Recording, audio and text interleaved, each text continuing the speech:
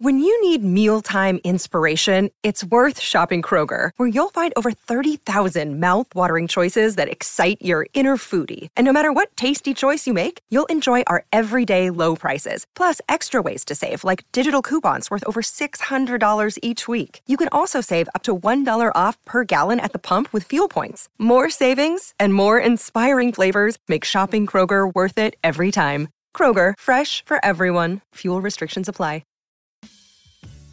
Thanks for listening to the Lakers Fast Break podcast, part of the Hoopheads Podcast Network.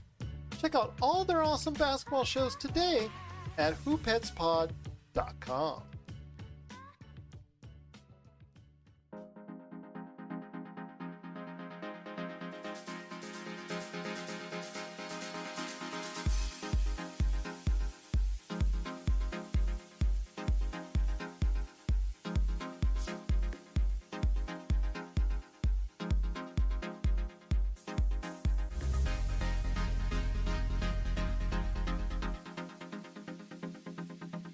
And we're back. Oh, if you only knew what went on behind the scenes. Big shout out to Nick Medina. Thanks so much for being a part of what we do here at the Lakers Fast Break. It is, once again, the Lakers Fast Break podcast. We truly appreciate you being part of what we do here. And if you can, give us that 5-star review wherever you get your podcast. Plus, if you could like, share, subscribe, drinking the beer right there. All right, and do whatever it is that you can to support us right here at the Lakers Drinking Fast helps. Break. Yeah, drinking helps indeed. In fact, I might need a drink here tonight after what's gone on. Share, subscribe, follow, or do whatever it is that you can to support us right here at the Lakers Fast Break. Pop Culture Cosmos, Inside Sports Fantasy Football, Game Source, of course, the great folks at LakersBall.com. Go ahead and join my second Gerald Glassford because he's logging in control today. It is actually Ox1947, Joe Soro. You can find him at LakersBall.com. Also, as well as, of course, if you need your lawn transformed into something much more magical than it is today, go ahead and join SimBlades. Check out SimBlades with a Y.com. Our good friends at Lakerholics.com. Go ahead and check out Laker Tom and Jamie Sweet when they're there arguing with each other or going ahead and providing great conversation for the fans. Right out there for you at Lakerholics.com. Our good friends at Hoopheads Podcast Network. And if you can support off that, plus, I don't know if I should say this after what went on, but be a part of our playback.tv/Lakers Fast Break. You never know what you're going to hear. You never know what you're going to see at Lakers Fast Break on playback.tv.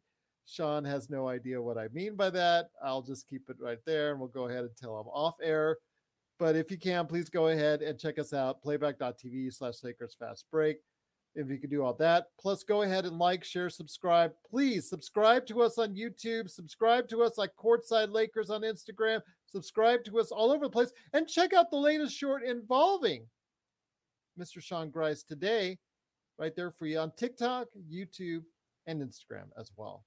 Well, the Lakers coming off that highway train robbery in Boston head into New York for a back-to-back, and the Lakers without LeBron and AD. It's one of those things. They're so mad, like we saw from Paul George on the Clippers the other week. So mad about what happened. Absolutely so mad. In fact, just fired up LeBron and AD complaining about the refs. So fired up about what's going on.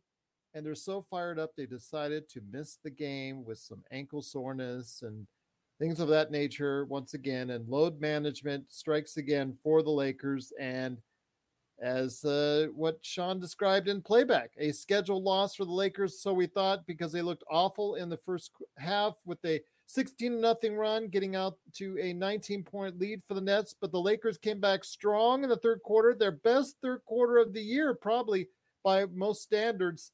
They came back and actually took a lead for a good part of the third quarter, unfortunately could not hold it. And then in the fourth quarter, self-destructed like we've seen them do so many times before. It looked ugly and it really didn't get any better. And the Lakers, unfortunately, lose as the Brooklyn Nets pull away 121-104, getting outscored 36-22 in the fourth quarter. And here today to take over for me on today's show, good man indeed. You got to go ahead and check him out as part of the LakersBall.com community. Is your new name Big Stick McGee? Oh, I didn't see it pop up. It is Joe Soro. And Joe, before I head on out, I wanted to go ahead and mention to everyone out there, don't forget playback.tv tomorrow. And of course, the Knicks in MSG with LeBron and AD. Assuming, I'm assuming that they're, going to be healthy enough to play in that game. They certainly weren't for this game. And Joe, that's all that mattered. And that's what the difference was right there in a nutshell. Yeah, it's a tale of random quarters. They were stinky in the first, good in the second, really good in the third, stinky again in the fourth. I watched the majority of this game on the road in traffic, like Sean is in Toronto, except I was in Southern California. I thought there was a shot where they could steal one here without the big guns. But then Russell Westbrook decided to start playing like Russell Westbrook and pretty much took us down to, and they stopped rebounding where it mattered.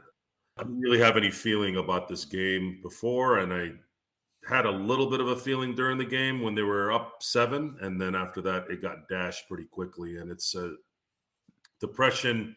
It's a depressing night basketball-wise. It's a depressing everything at this point with the Lakers.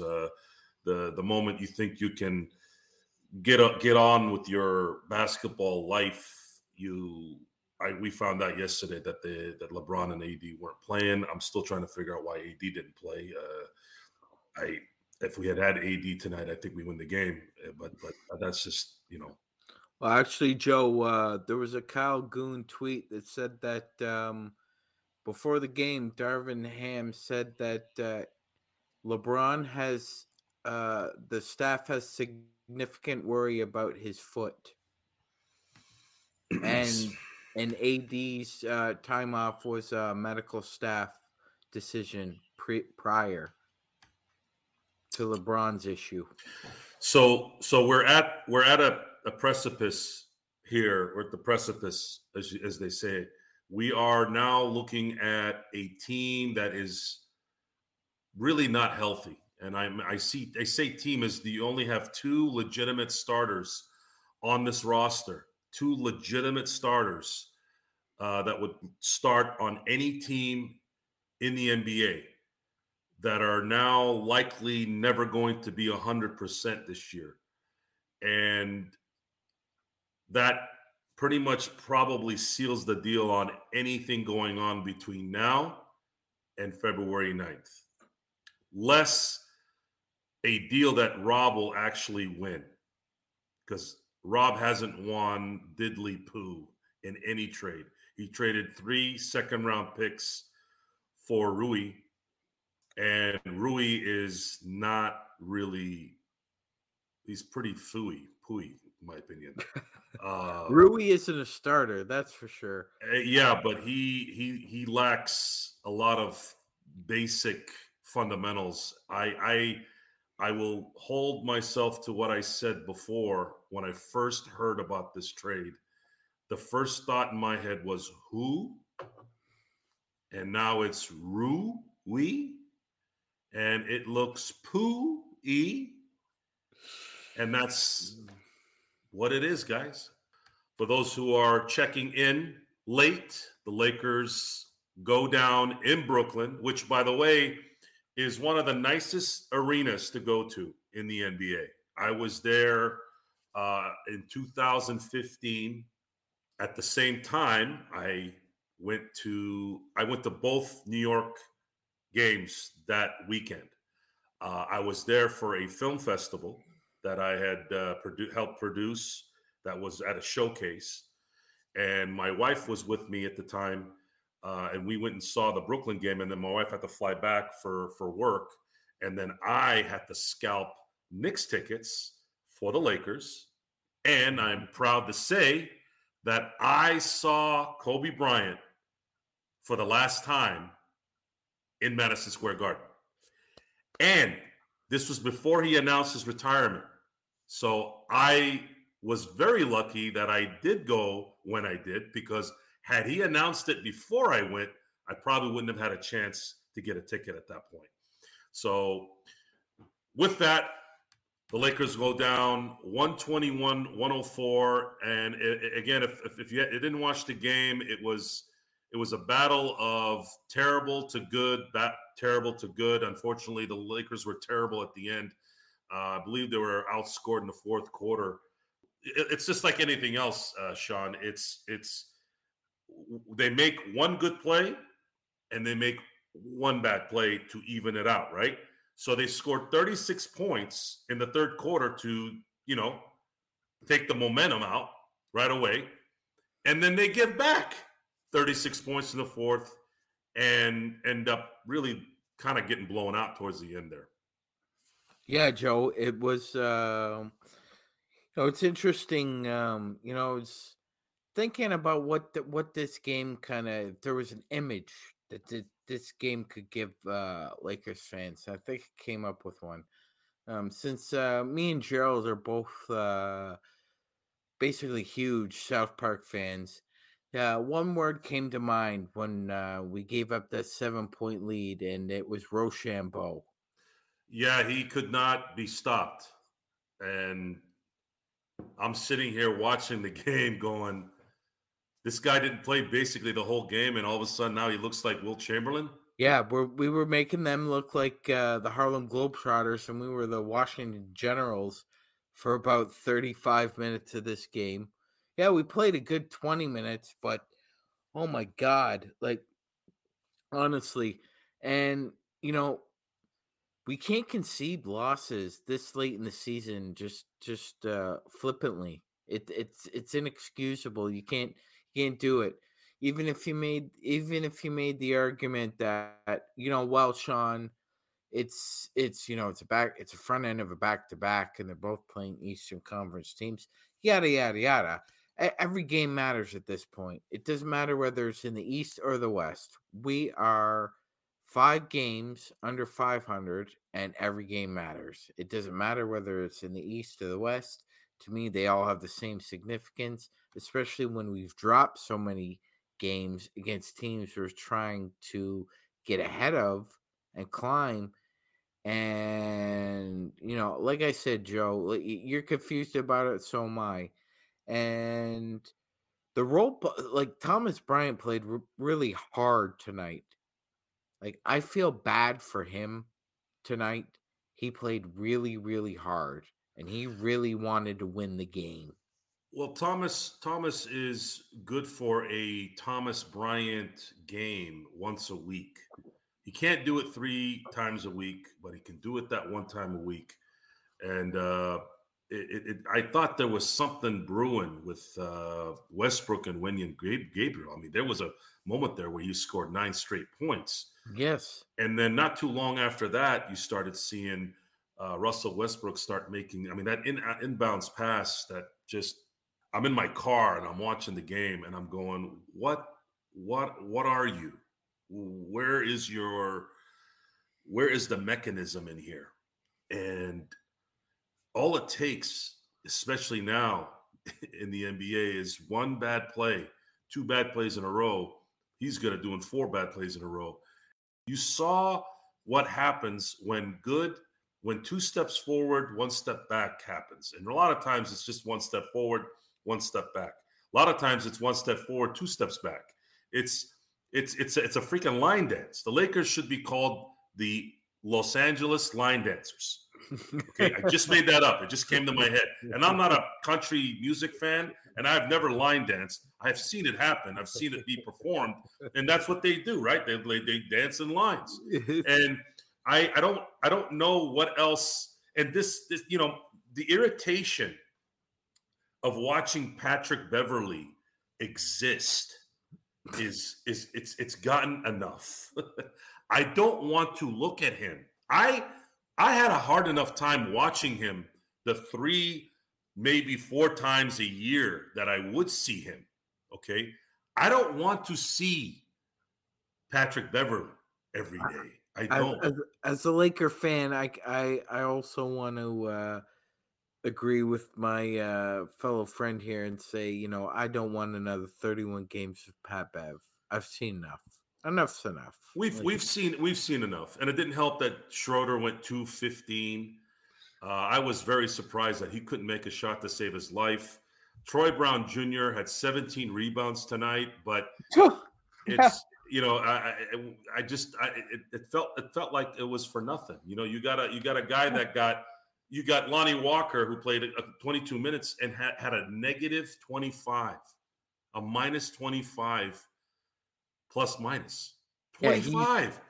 We do not have any starters other than AD and LeBron in this game. And when I found out yesterday that they weren't going to play, my initial thought was we were going to lose. And then they did give me a little hope during the second and third quarter, but then these guys are not equipped to play 48 minutes a game and be consistent game in and game out. Darvin Ham struggles with rotations. He struggles with controlling the tempo and controlling the emotions of the team.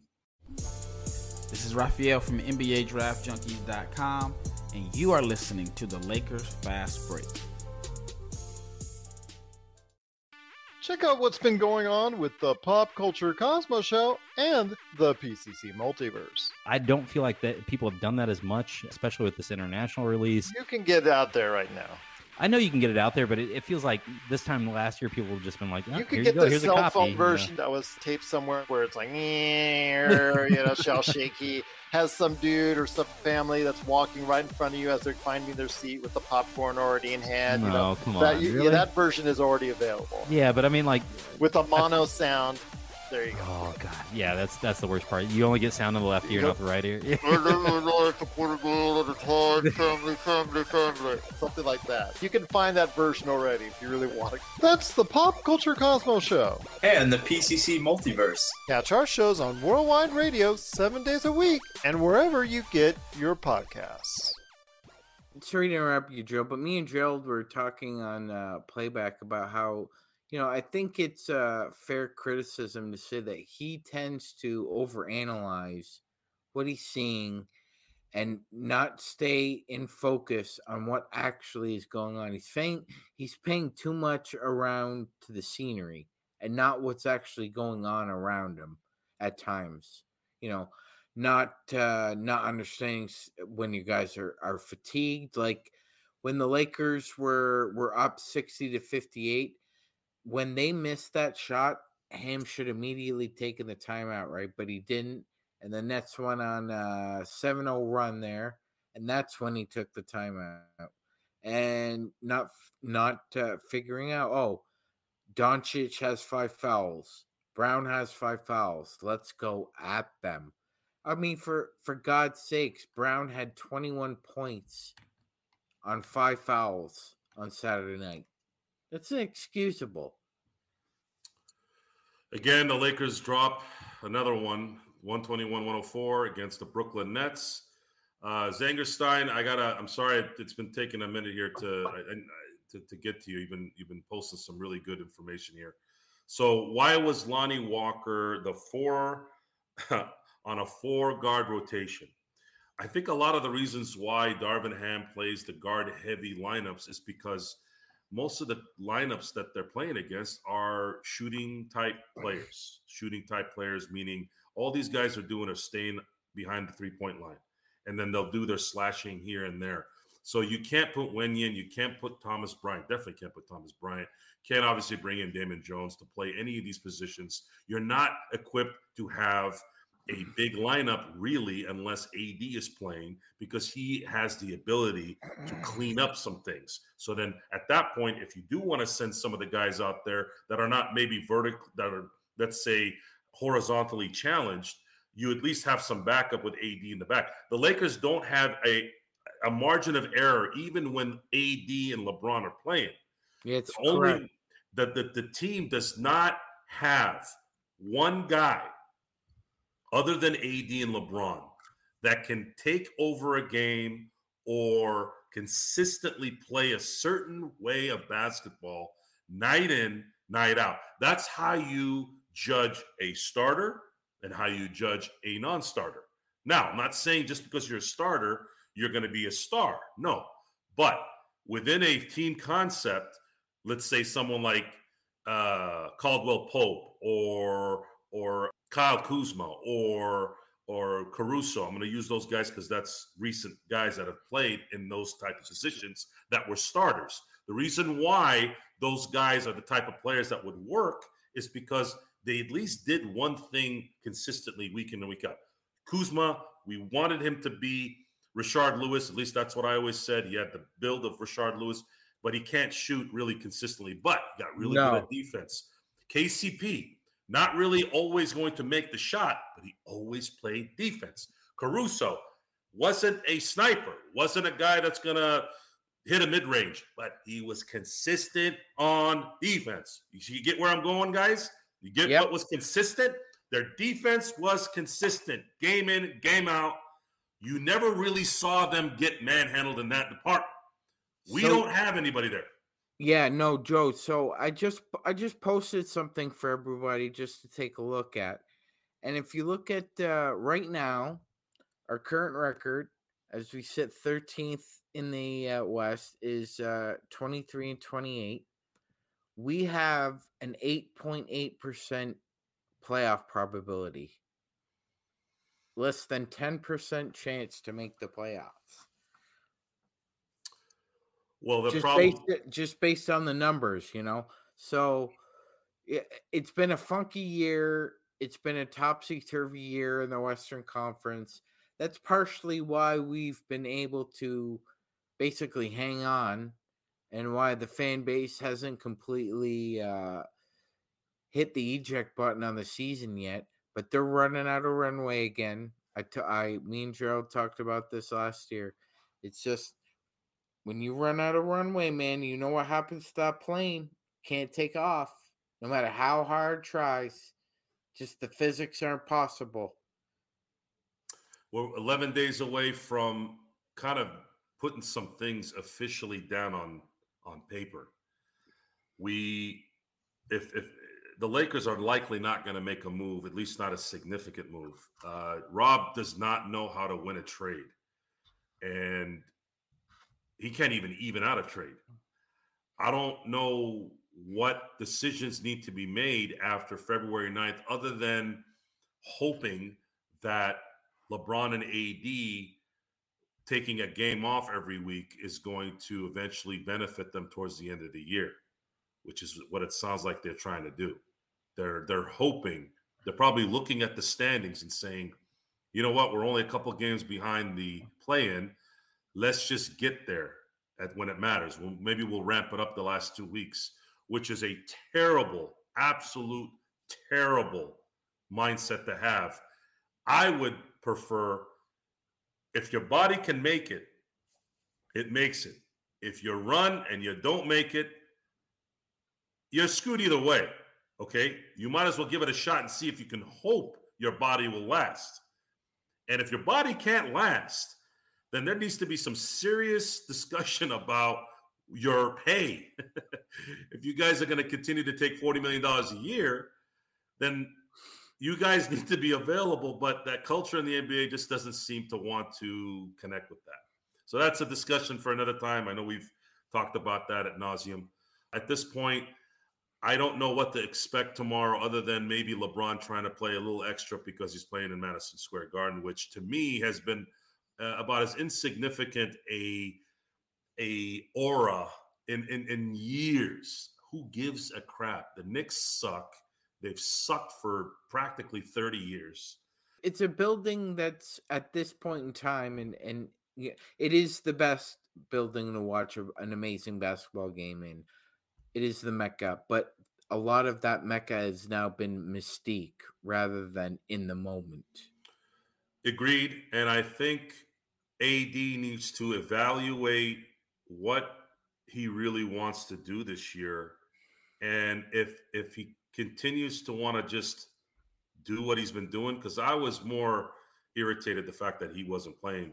A lot of the reasons why in Boston we couldn't probably pull away, if you take away the fact that we got bent over in that game, is the fact that he didn't have enough energy to do a couple of AD things to probably close that game. This stuff is just, it's a repeat. It's a broken record You had 2 months off. Why did you need another day off? If you need another day off after you're off 2 months, then you should just go home. Just stay home. Stop playing this year then. Get ready for next year at that point, because what's the difference? What's the difference if you stop now versus in 2 months? Well, maybe you might stay healthy for next year. Likely not. But none of this stuff makes sense. And it's an energy zapper. And I don't know whether to be happy or sad or anything. This is probably one of the more bipolar seasons I've ever witnessed. I'm becoming bipolar because of it. And I'm not even clinically sick of anything in my life. I don't have anxiety issues. I don't have stresses in my life other than basic stress that helps work and helps, things like that. Like, I don't get stressed about stuff. I don't have that kind of thing. So what is it now? Well, the Lakers are turning me into some kind of case where I need to go talk to a shrink. What's going on here? Tell me, Sean, help me here. Yeah, you know what, Joe? I think what we're going through here is a little bit of, what do you call that? That, split personality. Is that in one aspect we want to separate ourselves from watching this Armageddon, but we can't look away either. Both good movies, by the way. I mean, Armageddon was kind of cheesy, but perfect Hollywood movie, right? Yeah, exactly. Yeah, it feels like, yeah, it like this team has this. It's almost like it's very similar ingredients to different recipes on the same like bowl of. That's what it is, though. So we need to figure out something here. We need to figure out, is there a purpose in this? Is there a purpose in our life? Audience, Z, Eduardo, Gary, Blue, tell us what it is that keeps you coming back. I hope it's our dialogue and our entertainment, because that's all. I really honestly, Sean, and I've been watching Laker games religiously for a very long time. When I moved to Southern California and was able to watch them on regional channels instead of just national channels, I've been watching the Lakers or listening on the radio in some capacity in those two mediums for 25 years and more than that. And I'm struggling, man. I'm struggling watching mediocrity, and it's choice mediocrity. If Russell Westbrook was playing not like Russell Westbrook, it would be a little easier to deal with. But it's hard. It's hard to watch what will be a first ballot Hall of Famer who's really not finished. Like, he's not finished. He's physically able, but he's such a mental midget. You know what this? It doesn't make you enthusiastic to watch the games. This is Joe. This is Russell Westbrook's dog day afternoon, man. This is his burnout. This is it happening. It's happening slowly, but this is his dog day afternoon. Eventually, that another good movie, by the way. Oh my God. Not talked about enough in my opinion, but I digress. Anyway, yeah, he's been so hard done by his whole career. Like, he's played with that chip on his shoulder. And look, man, I kind of have a chip on my shoulder myself personally, so I respect that in another individual, because it builds character. It creates an intensity to either want to better yourself or better your situation or better your family's situation. I've found that it's worked for me, and I've seen it's worked for other people. So I understand that mentality. But eventually, if you don't, you know what, Joe, you got to humble yourself sometimes, or understand before you understand to become humbled. Life will humble you. One or the other happens. Usually, what you hope is, as a wise person, you understand where you effed up, and you understand that it just comes back to bite you if you don't humble yourself. I will get to that in a second, but I want to give Z another shout out. Z, you used the word volatile. That's a great word to describe the LA Lakers, because what is volatile in today's society? And I'm going to use this example, and you guys will totally agree. For those of you who invest in crypto, that's a volatile world, right? I feel like the Lakers are the crypto of the NBA right now.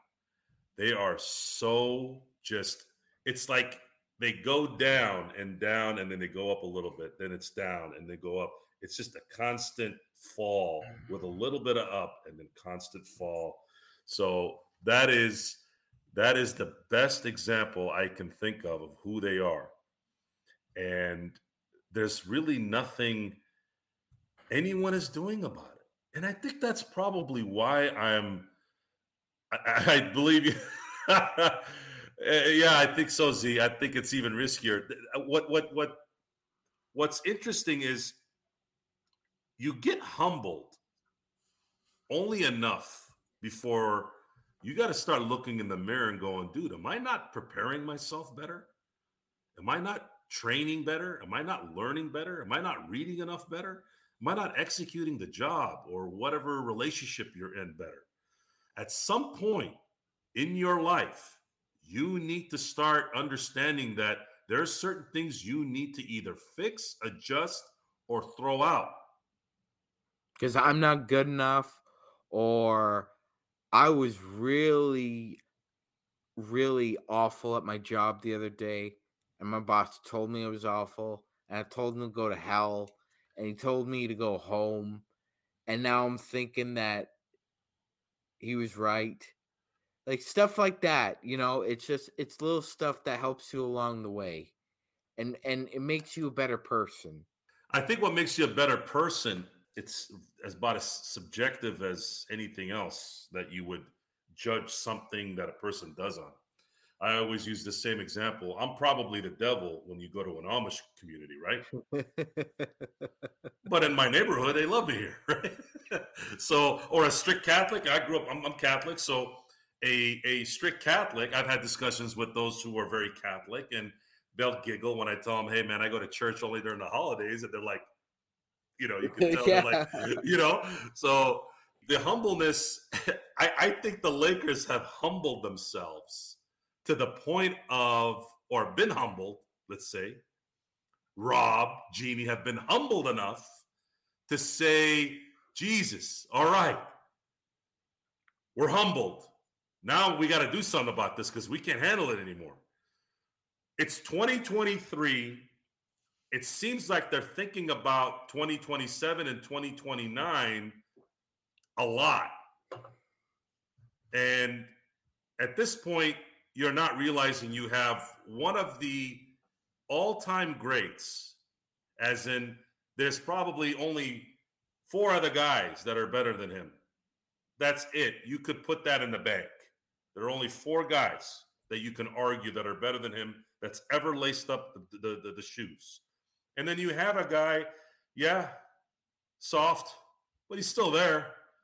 Maybe just put something together here so that you can let this guy play 60 games a year and still let him benefit this. But we don't have those kind of decision makers. We don't have those people that can create that. And I think that's the part where I think as a Laker fan, we've been humbled that we just don't have the right people calling the shots. Well, I saw something today that was kind of very, very illustrative of kind of who Russell Westbrook is in 2023.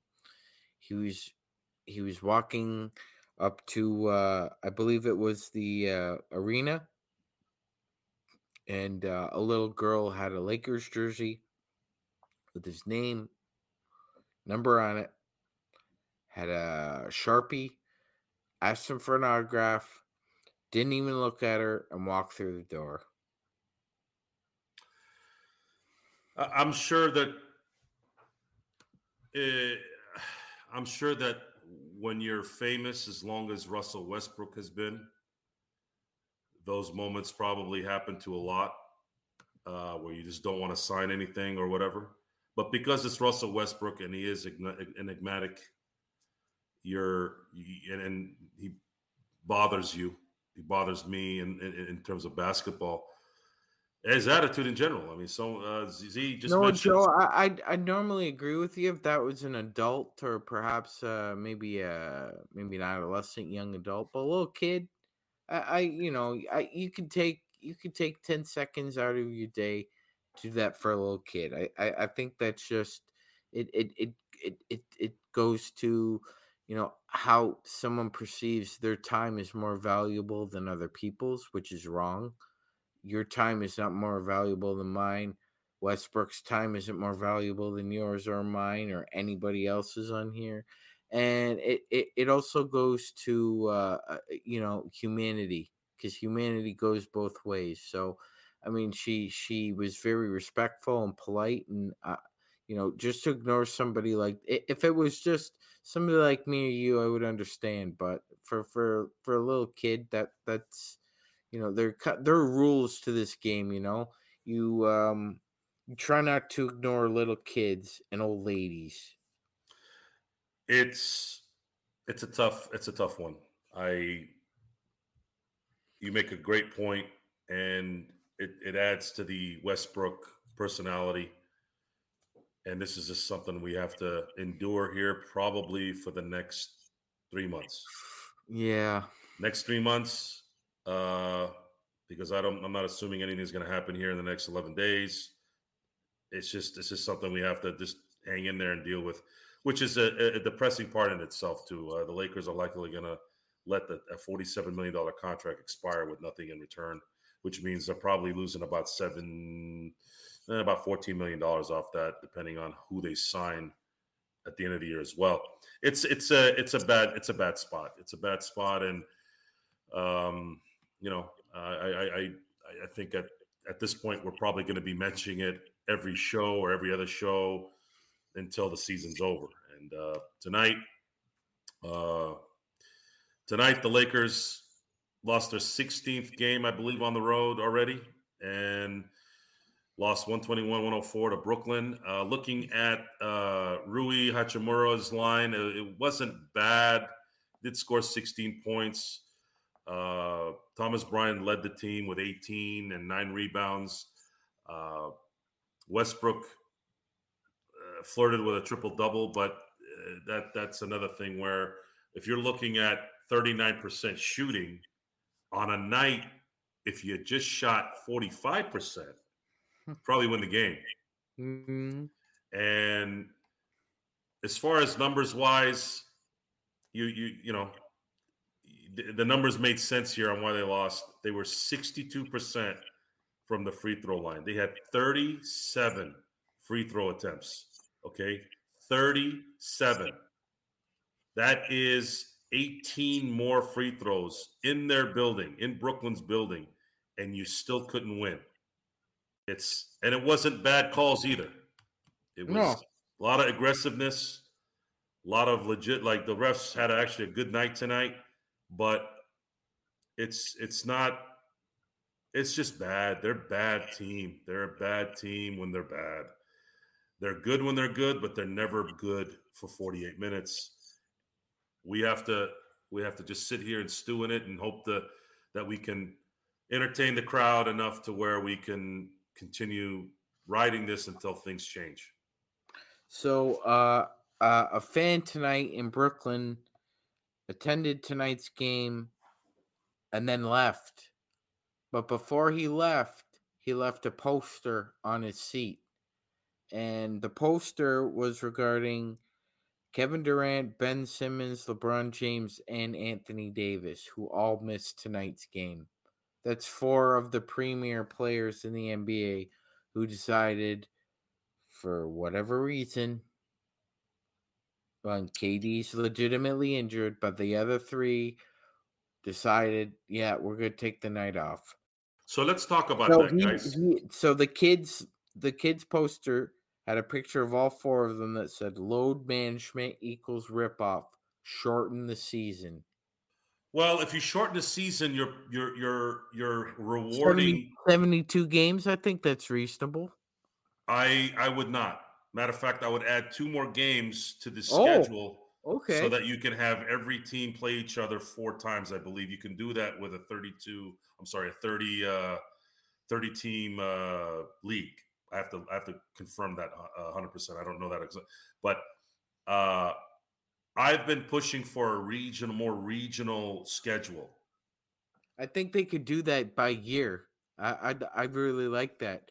You play the Southwest, not just once. You play them twice a year in the East, and maybe you don't play the Atlantic Division that whole year. I would love to see that poster. Is there a visual of it online? I want that poster on my wallpaper. I can throw it together. Now, this is a beautiful thing. And this is, folks, this is why I love Sean Grice. Okay? Sean Grice gets it. Sean Grice has a delivery that's engaging. This is the kind of stuff I like to watch. It's like I like to hear. This is proof for those of you who are listening that we are not the only ones. There is something brewing here, and we need to continue to feed this fire. These guys are making 40 and 50, and some will be making 60 million a year, and they're not showing up. KD is legitimately injured. I understand that. Where was Ben Simmons? Where was Anthony Davis? I'll give a little bit of leniency to LeBron. 20th year, even though it's still a B move on my part. I'm stretching it there. I'm kind of being a hypocrite, but I'm giving him a little bit of an opening. Where is Ben Simmons? Is he playing Call of Duty at home while making 35, 40 million a year? Where is AD? AD, you had 2 months off. 2 months. That's 1/3 of the year.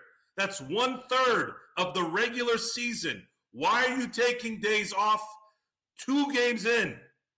It's unacceptable. I want that poster, and I want to start promoting that thing everywhere we go. And I want Ben Simmons to be the poster boy of, I got to say the right word, irrelevancy. You're an irrelevant star. Irrelevant. And I want you to know this. And don't hide behind some fake mental lapse or whatever. Am I being insensitive in those cases? Of course, somebody's going to interpret that. But it's an injustice to those who actually do have that problem. Okay? You're mentally not focused enough to not come play for an entire year because of your back. You barely show up the next year. Okay? And as soon as you start to stink after you kind of played well the first couple months, all of a sudden now you don't want to play anymore because now the pressure's on you again. The New York media is on you going, hey, Ben Simmons sucks. Oh, now he's going to retreat back into his turtle shell, right? However, he wasn't mentally hurt. I'm going to use that word. I don't want to use any other word but that. Mentally hurt to make a grievance to go get his $20 million when he didn't play last year. He had enough mental fortitude, mental capacity to go get money that he didn't freaking earn. He had to get up, shower, get dressed, go to a lawyer's office. Does that sound like somebody who's troubled?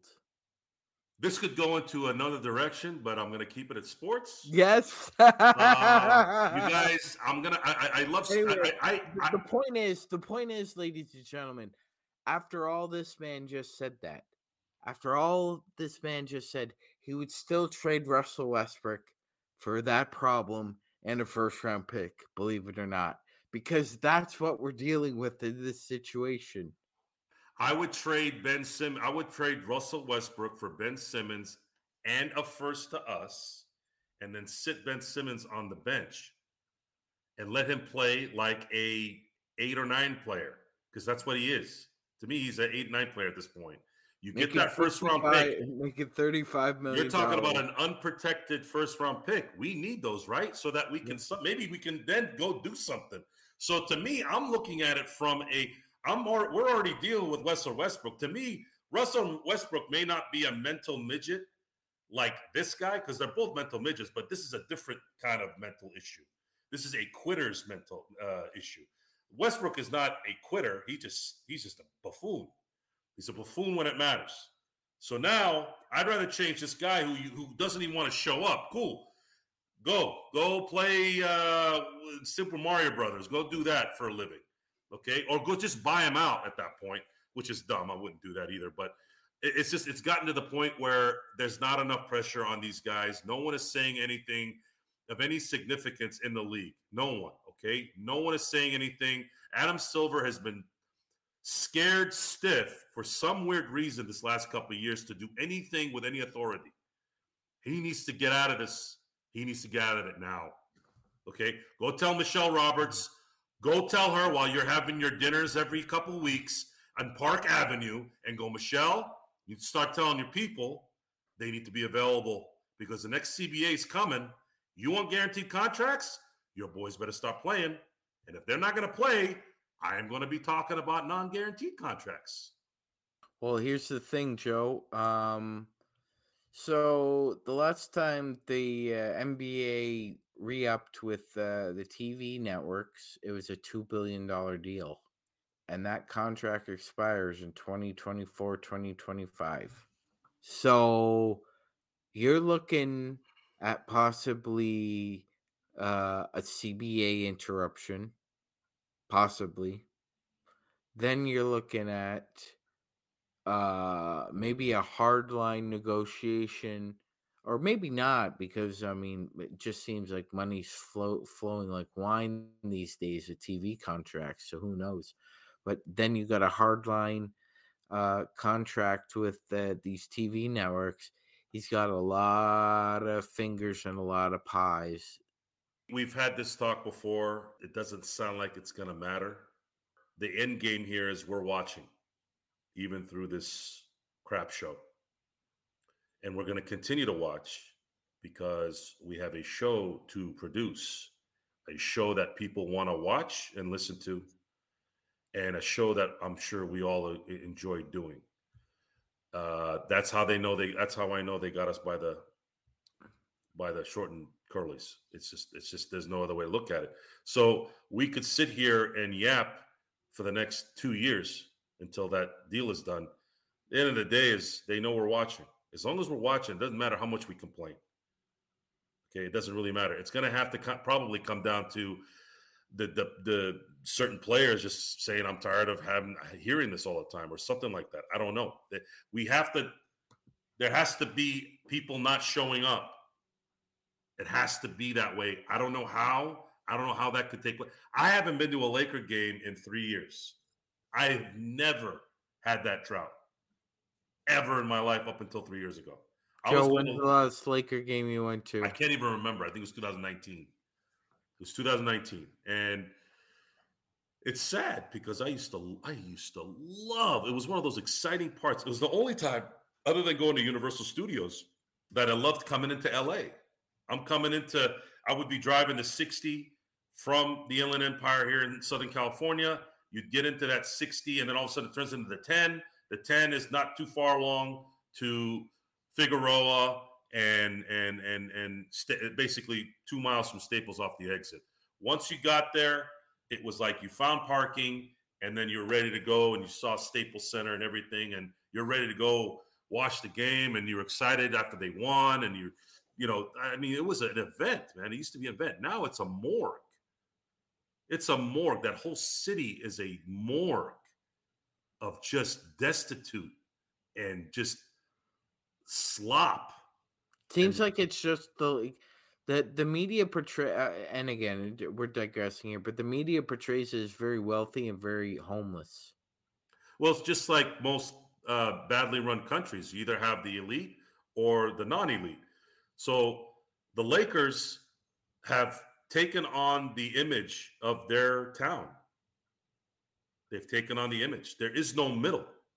There is a LeBron and AD, and then there's trash. Not as people. No one on the Lakers team are trashy people. But I want to make this very clear. I'm sure I've heard Russell Westbrook's a great family man. Kudos to you, even though that shouldn't be something you celebrate. That's something you're supposed to do. But I'm sure he's a good man outside the court. I'm sure all these men are great outside the court, even Patrick Beverley. I'm talking basketball because I don't get into personal stuff. I don't care what these guys do off the court. I'm watching basketball. I care about what they do on the court, okay? And stuff that revolves around the court, like not smiling after you just lost to the Celtics in the locker room, Russell Westbrook. So it's just not – everything has been zapped. I think that's the only word that kind of came to mind when I was talking about this earlier today. I go, everything's zapped. There's no enthusiasm, anything involving the Lakers anymore, and that aura that it used to have. It's a dead town with a dead team and dead management. And you have a couple of stars there that are not dead, but they're not alive either, really. They're not always alive. It's fluttering.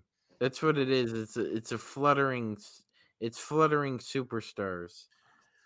So the Lakers fall to the Brooklyn Nets, 121-104. Game high, Thomas Bryant with 18 and 9 rebounds. Shout out to the Beastie Boys, No Sleep Till Brooklyn. I just don't want to play that song today. Oh, man. I used to play that song all the time growing up. It's a great song. I can't get my eye off this Lonnie Walker stat of minus 25. Yeah, he's look. Here's the deal. Gerald pointed this out during our conversation. He should be involved in any deal that we make. Any deal that you make has to involve him because he's better on another team than he is with us. Another team could use his scoring. His defense is terrible, but if you're a fledgling Eastern Conference playoff team, you probably don't care about his defense as much as his offense. So I think any trade the Lakers make moving forward has to involve Lonnie Walker. What do you think, Joe? Well, you have to because you're not likely going to re-sign him. So he's got $6 million there that you can use, package with Patrick Beverley, almost $20 million. When you look at Russell Westbrook, Lonnie Walker, and Pat Bev, you're talking $66 million that you can get back and keep at the very least after this year. And should you need an asset, you have it.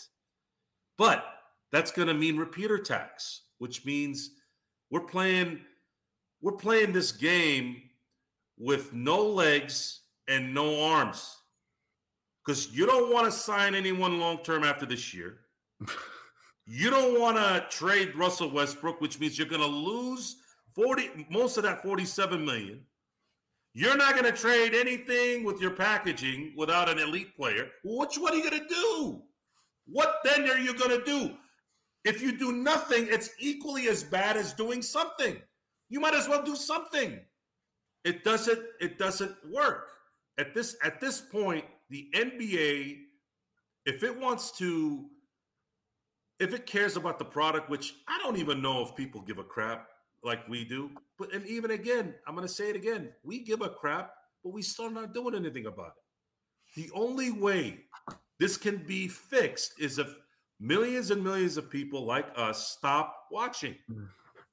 We turn it into the NHL in the 2000s. That's when things would change. That's it. But we're stuck here. I always said, the Steelers, when the rules of the NFL got so heavy, I mean, those quarterback late hits that are not late hits or roughing the passer calls, it is exhausting to watch a guy roll the quarterback into a sack and still get called for that and not absolutely go nuts. I gotta give props to Coach Daboll, the New York Giants. He is the only coach that I have seen this year that has actually blew a gasket more than once. Because if I was coaching, I would be. I mean, it would be all over the ref. Like seriously, like really, what do you want me to? What Patrick Mahomes last night? They were running to get him to stop, and it's like, how do you stop your momentum? Are you just going to stop? If you stop, he's going to run for more yards. It's just anyway. Joe. Yeah, so yeah.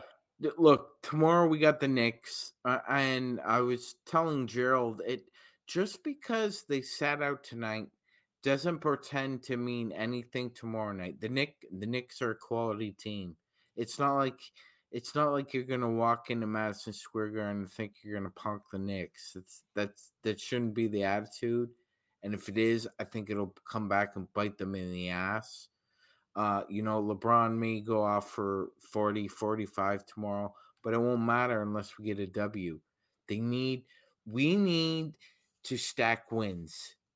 It's called stacking wins. It's 4 wins in a row. Then maybe you lose 2. Then you win 5 of 6. And then you win 3 in a row after that. That's what they need to start doing. If they don't start doing that, Joe, within the next 12 games, it's over. It's over. So you tell him, Sean. Tell him. To me, the next 12 games are pivotal. You need to win at least 9 of them. You need to go 9-3 over this next 12.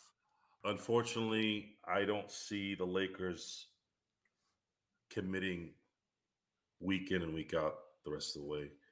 Because at that point in time, right now we're 23-28, so that's 51 games. At that point in time, it'll be 63 games. You basically have 20 left. If you're still 5.5, 6 games out, and you're still in 13th place, it's over. It's over. I think it's starting to get close, and it's going to be after the deadline. If the Lakers don't improve this team, they need to. After February 9th, it doesn't matter what prognostications we put together to say this is what we need to do to win. It's not going to happen because they're not mentally. I mean, LeBron is there when he's there, but there's no one really backing him up. And he has to just kind of to keep the morale going. He has to kind of scale back, and he can't ruffle the feathers. He can't go on TV. He doesn't have that personality to go on TV and say, well, Anthony Davis needs to be playing tonight. Kobe Bryant would have done it. Michael Jordan would have done it. But that's a different era, different time. People then basically took it. Nowadays, no one takes jack crap. And this isn't, the NBA has always had prima donnas. It's always had guys that were sensitive to things. But the difference between now and then is they dealt with it.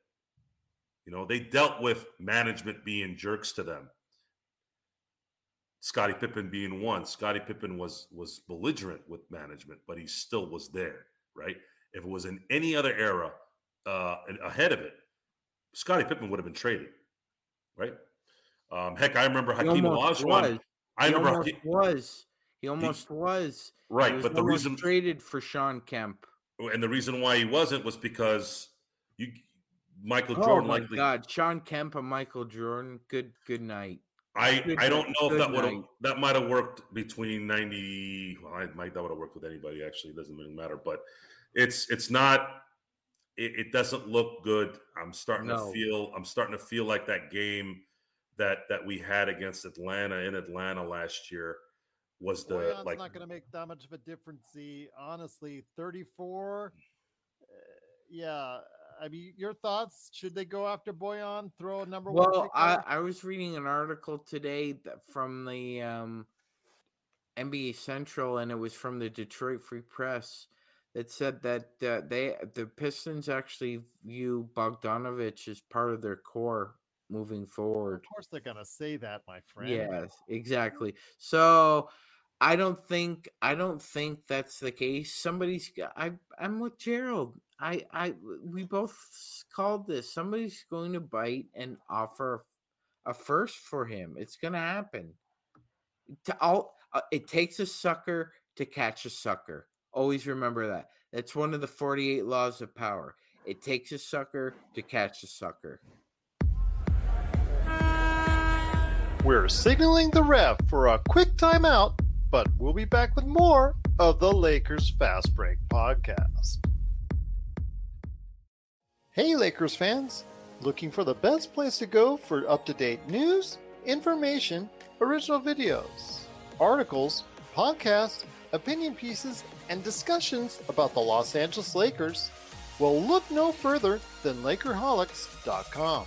With a legion of followers always there talking about everything Lakers and the NBA, there's no better place to go to share your fandom as the team heads toward another championship run. So stop by and be part of the conversation today at Lakerholics.com. Once again, it's the Lakers Fast Break. The Lakers, unfortunately, do fall with a terrible fourth quarter, 121-104. One of the things I wanted to ask you guys before we head on out tonight is Rui Hachimura. And again, a lot of people out there, we need to give him like 7-10 games look-see before we decide whether or not what our opinions are. But I really think that, tonight was not a good look for him. It's not just the missed shots, the missed free throws. To me, it's about the fact that he does not play a very unselfish game of basketball. Several times you could see the ball's given to him and there are individuals open in the Lakers offense, whether in transition or in the half court, and just he doesn't even look, doesn't even bother looking. And it's just going to go ahead and find his own shot. Joe, Sean, as I did within playback, we talked about it, you and I, but Joe, I want to hear your thoughts on Rui. When you see a player that, like you said, he's okay, if he's going to be selfish, he better go ahead and get you a lot as far as off the bench or productivity wise, even when he was starting tonight. Tonight, he just didn't get it done. And again, that's that mindset is kind of concerning as far as good team basketball is concerned. I see phases of good team play throughout the game. But like we discussed at the beginning of the show, there's this bipolarness, Jekyll and Hyde focus.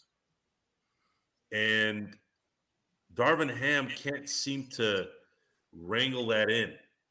Like, that's the kind of game where I would remember if Rui was being selfish, that's the part in the game where Phil would call a timeout, come up, put his hands on his waist and go, he'd be in your ass. And and there's not enough of that. You got to wake up some of these guys. These guys, some of them do want to get coached.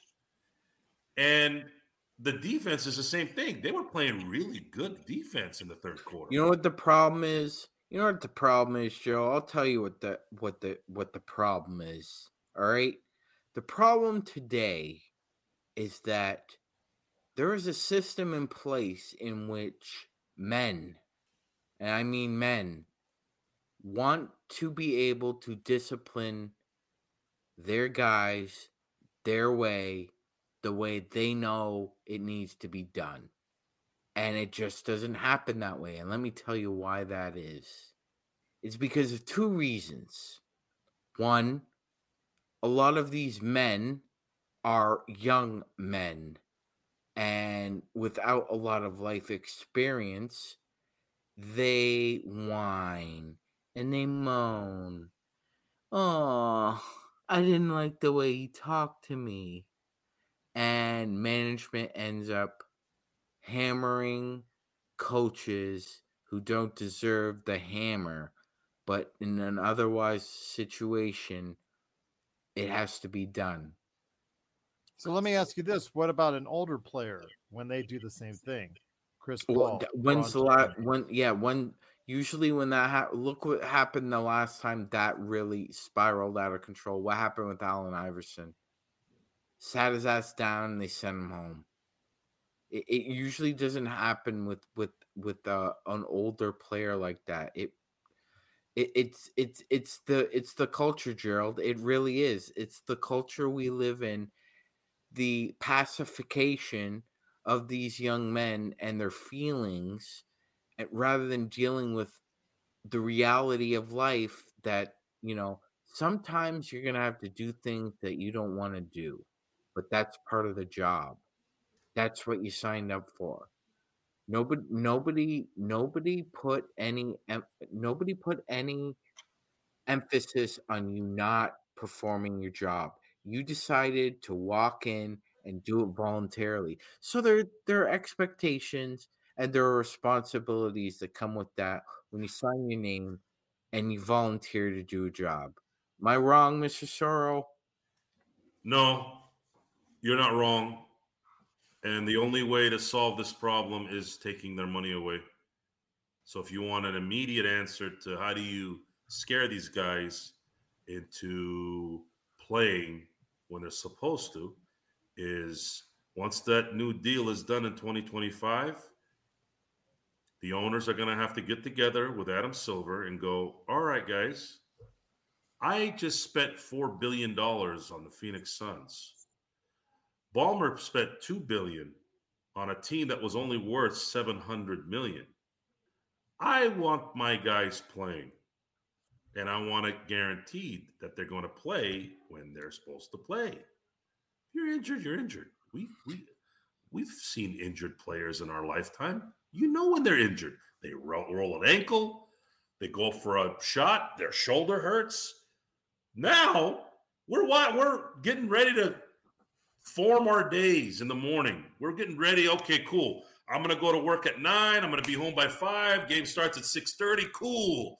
All right. Then all of a sudden 2 swings by and I get an alert on my phone and it says LeBron, AD, whomever, Durant, Ben Simmons is out for tonight's game due to lower leg. I was going to go another way with this, but I'm just going to keep it at that. Lower waist issues. Pop is the original sin here. They do this in baseball, right? Pop is the apple of this. They do this in baseball, right? We've accepted it in baseball. Why? Why do we accept it in baseball? I don't know. However, you also have 25 players on a baseball team, okay? And in the NBA, you are a star-studded league. Your starters, your 1 or 2 starters are the attraction. And when you don't have that, and you don't have that player that actually makes a difference, it changes the whole team. It does. Team doesn't play as well, obviously. And more than that is, sorry, Joe.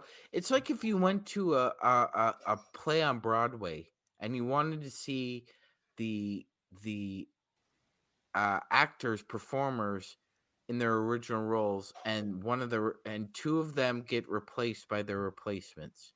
That's what that's like. Yeah. Everybody is disappointed immediately. So the ticket sales on that, let's just say Matthew Broderick, and I can't remember who the other guy was for the producers.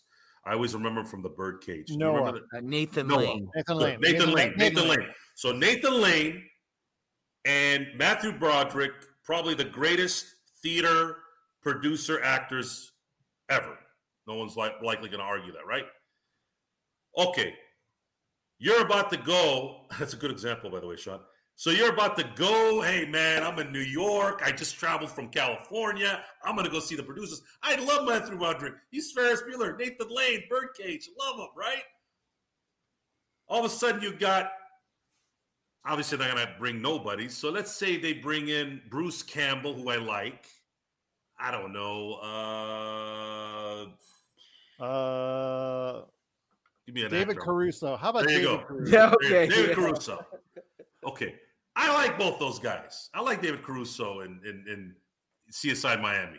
Okay. What happens then? Do you get a cheaper ticket? Do they refund you the money? Hey, you know what? This is a second tier casting. Bruce Campbell, David Caruso. We're going to knock down that $150 that you spent down to $70. Okay. Thank you. No, not going to do that. The NBA's not going to do that. Did that poor guy at the Brooklyn game, did they get discounted their tickets? Because I'll tell you what, when I go to the theater and the movie sucks, they'll give me my money back. When you go to the theater, like an Edwards or a Regal, if you go in there and you're like, hey, man, I saw Geely and my God, this was trash. I want my money back if you guys want me to come back. Yeah, here. I've never done that, by the way, ever, because I'm too embarrassed to do that which is weird because I don't get embarrassed by things, but I just feel like that's a weird, like, hey, I just ate all your food. It reminds me of that Fast Time at Ridgemont High scene where the guy ate all his food and said, hey, this food sucked, and I'm like, if you're going to leave that theater, you got to leave like within the first 10 minutes or something. Then at that point, you're like, hey, I'll take $10 out of the 15 since I watched the first 10 minutes. But the quality of the games in January matter to me because I watch the games, but they don't give a crap. They don't give a crap about Sean. They don't give a crap about Gerald. All they care about is us yapping about it for an hour and 10 minutes afterwards because they know we're watching all their stupid car commercials and their Viagra commercials, which I don't even need either one. So I don't know. I'm baffled at this point. Gerald, back to you, Gerald. You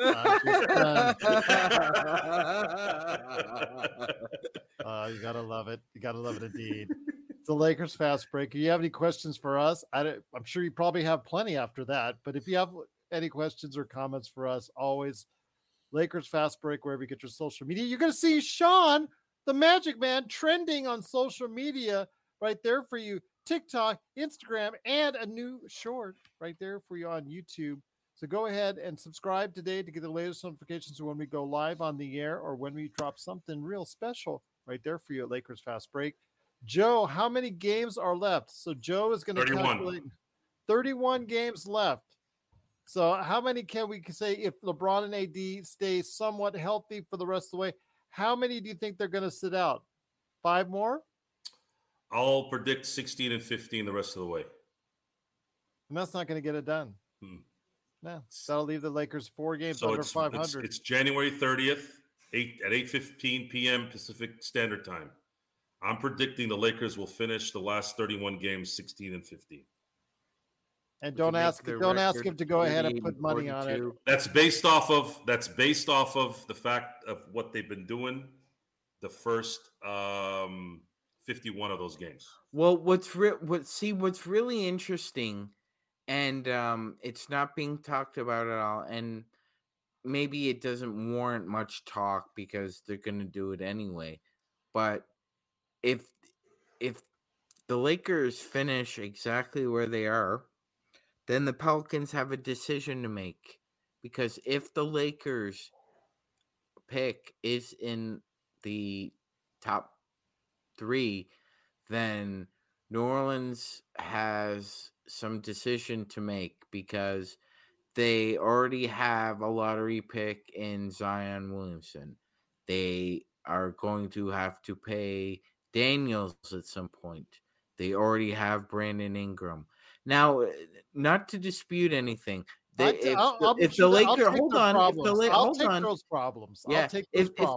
are in the lottery, they swap the pick. But again, the issue is not being talked about enough that this team eventually, as their NFL team is shown with the same ownership, eventually becomes cash strapped, and they at times mismanage their assets.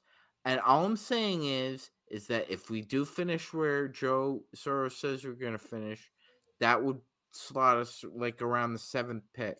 So if that's the case, then you're not getting Victor Wembanyama, Gerald. You're getting a pretty good player, but you're not getting Victor Wembanyama, and you're gonna have to likely pay that lottery pick a max contract. Well, that's something that we've talked about, Ruggs, several times on this show. It's not just about the Lakers where they're finishing up and things of that nature.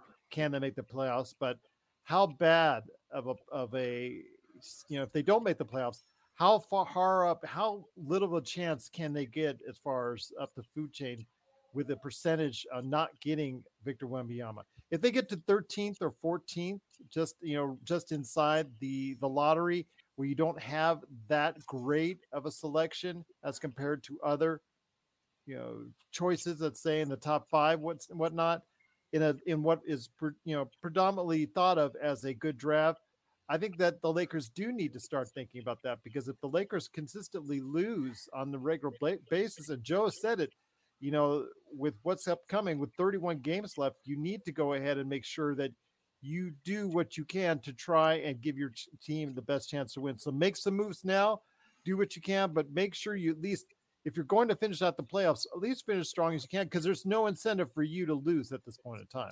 No, we've talked about this ad nauseum. Yeah, there is no incentive to lose. There is no incentive to lose. There's no reason to understand why today happened, because if one of the two of them played, the outcome would have been different. Now, we could play woulda, coulda, shoulda all day, but the fact remains is that we talked about this, Gerald. It's foolhardy to think that because I sit out today, I'm going to feel better tomorrow, and that's going to mean I'm going to feel better in 2 weeks. That's great, but it doesn't necessarily translate to wins. There's no correlation to causation where you see a player rest and then the next week or 10 days his team goes on some kind of obscene winning streak. There's no relation to the two. But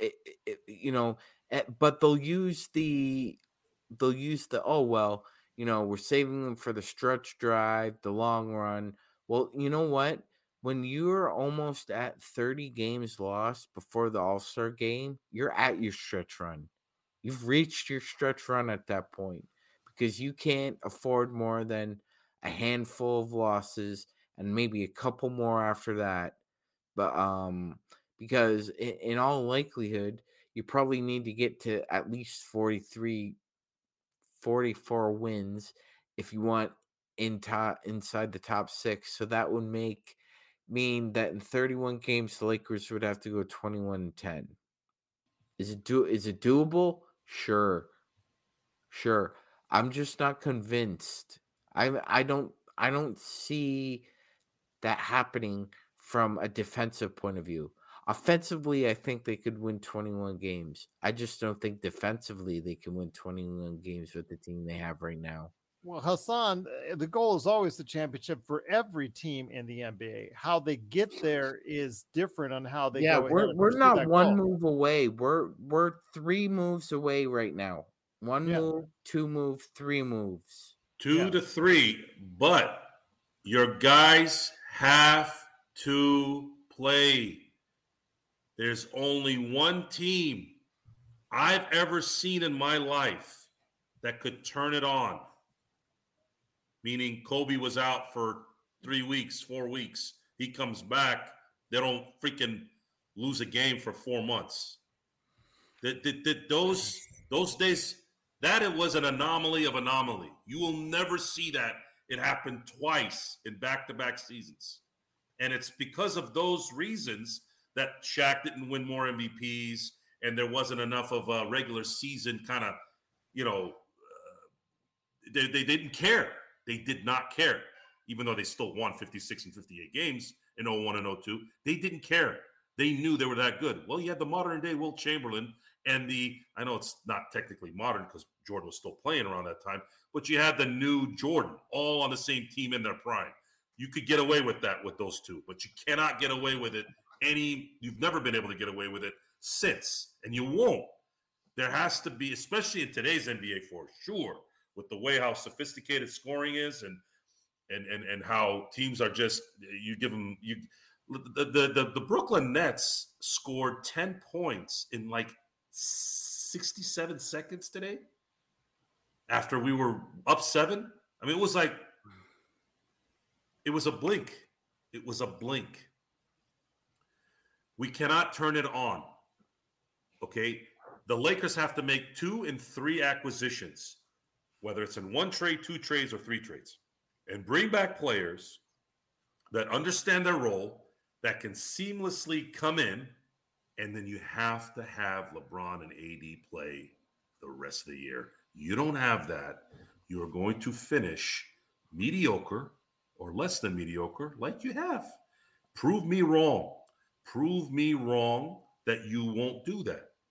I want to be proven wrong because I want the Lakers to win. But what you've shown me What you've shown me is that you don't value playing and winning. Play and win. What difference does it make? Okay, you get injured and you're done. You're screwed either way. You might as well go out shooting. I picked the Lakers lower than anybody else, Joe, and I want to be proven wrong more than anybody. I want everybody to go ahead and say, "Oh, you were wrong, Gerald, you're wrong." The problem is, I'm not wrong. And then I got the Lakers would have issues, and they are. There's this delusion too, and I want to kind of revert, kind of go back to the chip on the shoulder thing. Sean, with all due respect, the chip on the shoulder thing is a lot of times a made up thing in people's heads, especially in sports. And to me, it always cracks me up. I think the last time I went off about something like this was Lamar Jackson in the NFL. There was this just nonstop talk about how no one gave this guy the due and all this, and he ended up winning the MVP. I'm like, hold on a second. You're talking about the guy who was rated one of the best football players coming into college, wins a Heisman Trophy, is a first-round draft pick, and won an MVP, and you're making this stuff up like he's some Mr. Irrelevant Brock Purdy. I think the delusion in that chip on the shoulder thing, I think that's all kind of just fake stuff to motivate people, themselves. Joe, have you heard the saying "so hard done by"? Negative. Okay, that it's a very Canadian term. It's I haven't heard of it. I understand what you're saying, but we'll just have to agree to disagree with that. The sports thing, you're probably right about that. But as far as life's concerned, I remember from A Beautiful Mind, John Nash said, "Yeah, I had a very balanced childhood. My parents made sure I had a chip on both shoulders." So it's a mentality more so than anything else, sir. It's the idea that just because life has taken a giant squat over you doesn't mean that you can't wipe yourself off, get up, and try and do it all over again. That's what having a chip on your shoulder is. Once again, it's the Lakers Fast Break. Joe, you heard it, man. You heard it from Sean right there. It's also another subject that always kind of cracked me up was people's delusion on their upbringing and how you always notice that someone's always trying to prove that they came up hard.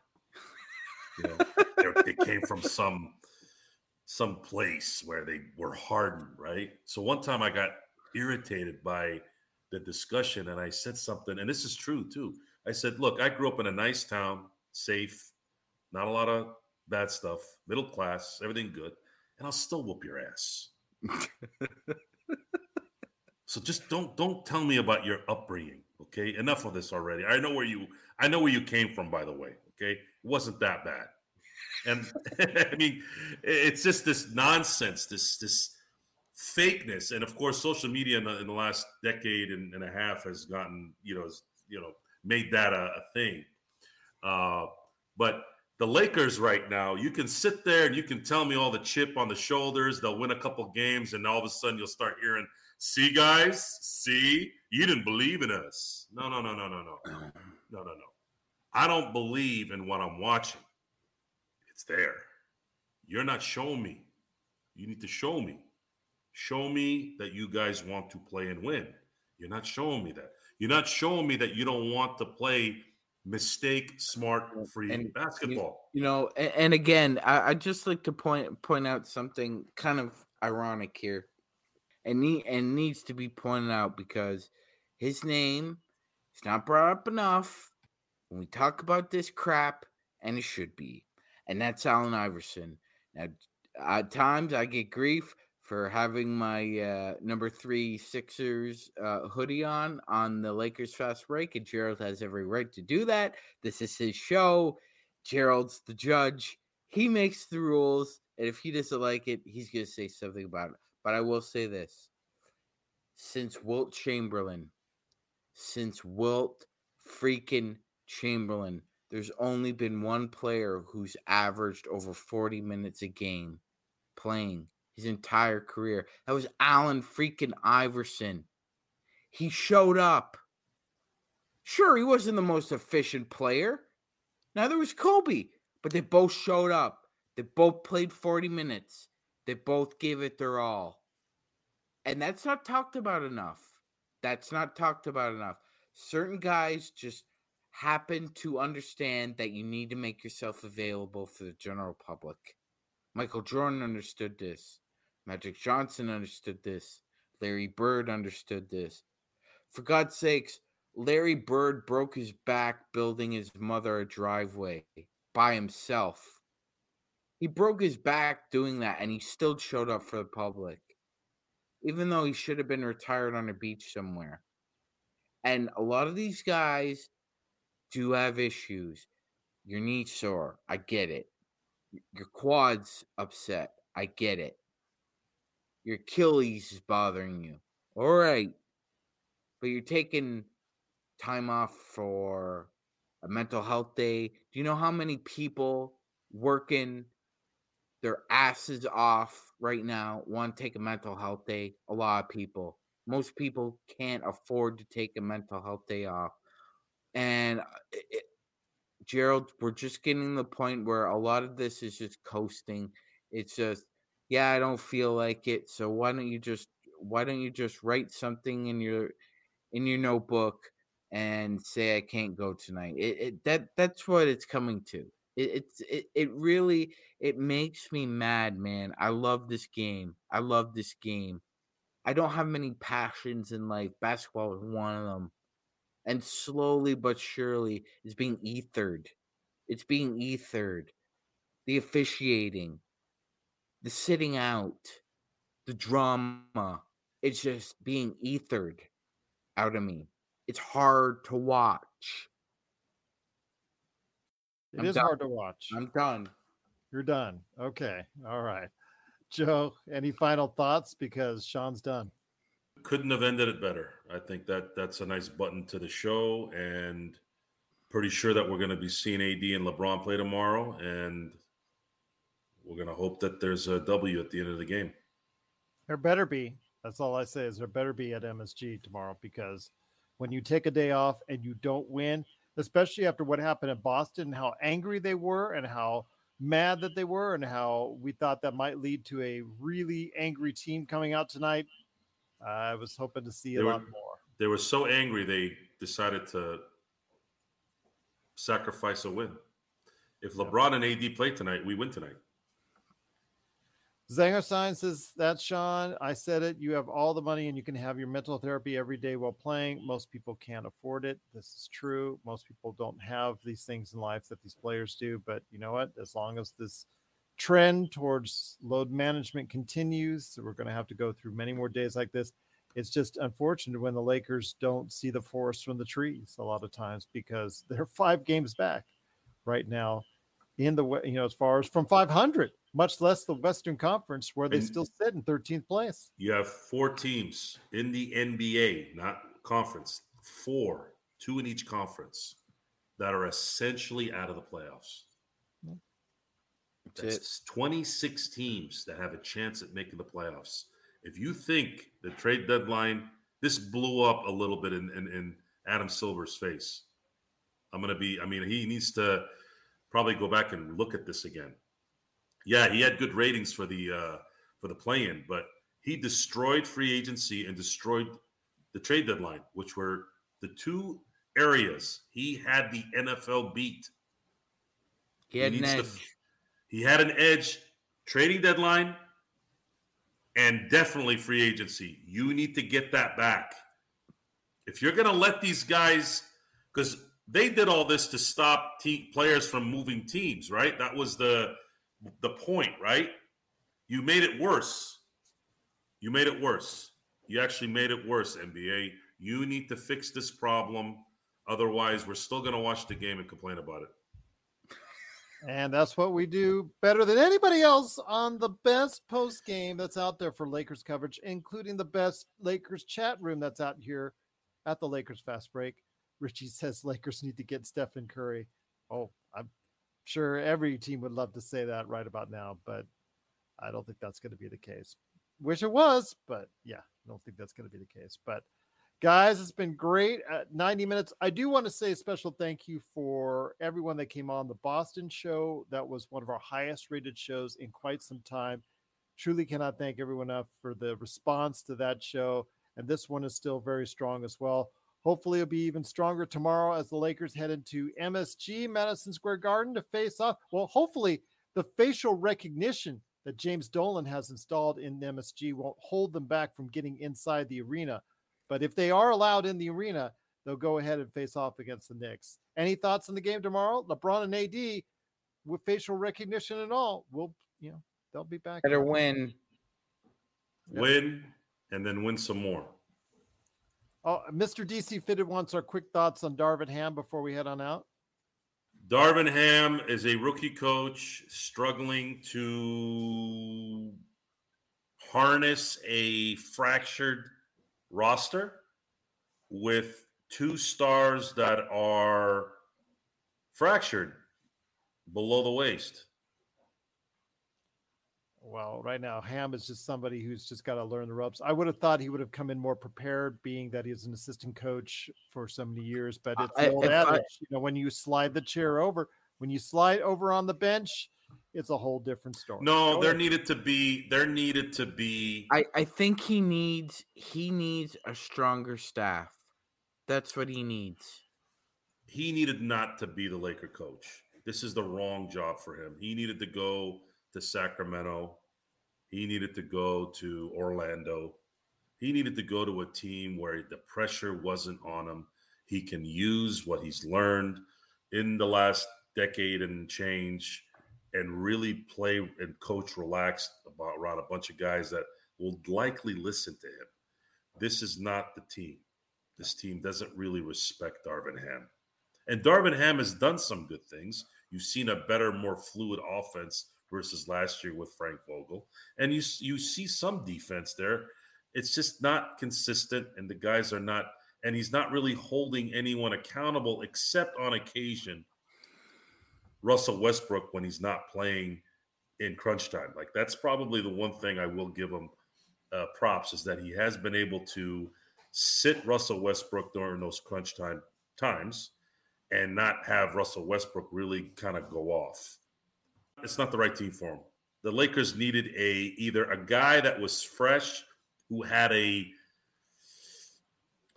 a system that was just going to resonate. Someone who's kind of a McDaniel type in Miami for the Dolphins, like that kind of guy, right? But there really I don't know if there really was anyone like that. I don't. Yeah, but okay, Z's talking about how Wenyen played well on the inside, but what is he doing taking 2 to 3 outside 3-point shots during the game? Your offense has him sitting out in the corner. That's absolutely mind-boggling crazy. Yeah, your assistant should be letting you know this is a bad idea. I know what his percentage is as far as for the season. I did look it up, but the guy shoots less than 1 3-pointer game on average. And you and I know Wenyen is not a 3-point shooter. He should be on the inside, what he did early on in that game when he scored, 9 points, 7 to 9 points in a row. That's what he's best at. That's where he needs to be. And the way this team continually finds bad shots in the offense, especially in the half court, is a lot of that has to be due to Ham and the way he sets things up. So these are things that hopefully he'll learn in years down the road, but the Lakers can't be a learning stop for you. They can't be just a stop where, it's a nice first time for you to coach, and then you could go coach better somewhere else. We've got to have someone that can help us coach and win right away. Yeah, well, putting Rue at center was a bit confusing and an interesting choice, mind you. Yeah, I get it. He hasn't had the right rotations. Fair enough. Does he overanalyze certain things? Fair enough. Is he not tactful with his timeouts, as Gerald has pointed out? Fair enough. But the problem is we want to give him the benefit of the doubt, like Joe was saying. It's just the tally, like it's heavily favored in the things he's not doing well in right now. We've seen several times this season where he's gotten out coached, and that's again maybe the inexperience again when you slide over on the bench to the big chair, allowing the Clippers to jump out to, the 20-point lead that they did, and then you allow the Trailblazers to come out and go up 26 on you, and if you come back from that, but Gerald, eventually, the dog eventually sprays the hydrant once in a while, but it just seems in the past at least 10 games, it looks like Darvin Ham has allowed the Lakers to just go down 20 points like that. And Joe's right, and a lot of other observers are right. A 20-25 point lead isn't what it used to be in the NBA anymore. But it still is when you're in the crypto.com arena and the Lakers don't have any shooting to bail themselves out of that jam. And that's now we were worried about it creeping in. Well, it's crept in, and now it's like taking a bath with us. Once again, it's the Lakers fast break. The Lakers, unfortunately, do fall tonight, this evening, 121-104. They're now, again, 23-28, still 13th in the Western Conference. Guys, they need to go ahead and turn things around, and it needs to start right now, tomorrow, at MSG. Any last thoughts, Joe and Sean, before we head on out? Yeah, you know what, Gerald? I'm just hoping tomorrow they wake up with a refreshed attitude and decide to win the game, maybe play and win the game. That would be perfectly acceptable. Now, the Knicks are not a very good team. They're not a bad team. They're not going to roll over tomorrow. It's not going to be an easy win. Well, we'll see. Joe, any last thoughts? I just would hope that LeBron and AD are engaged tomorrow, and the team uses... that didn't mean the way it sounded, but yeah. I hope they're focused on winning tomorrow, and I hope that the guys who played tonight took this loss as a wasted opportunity when they had a lot of momentum until they blew it up in their face. So many wasted opportunities. But this is the third month we've been doing this. Yeah. And we're about to go into the fourth month.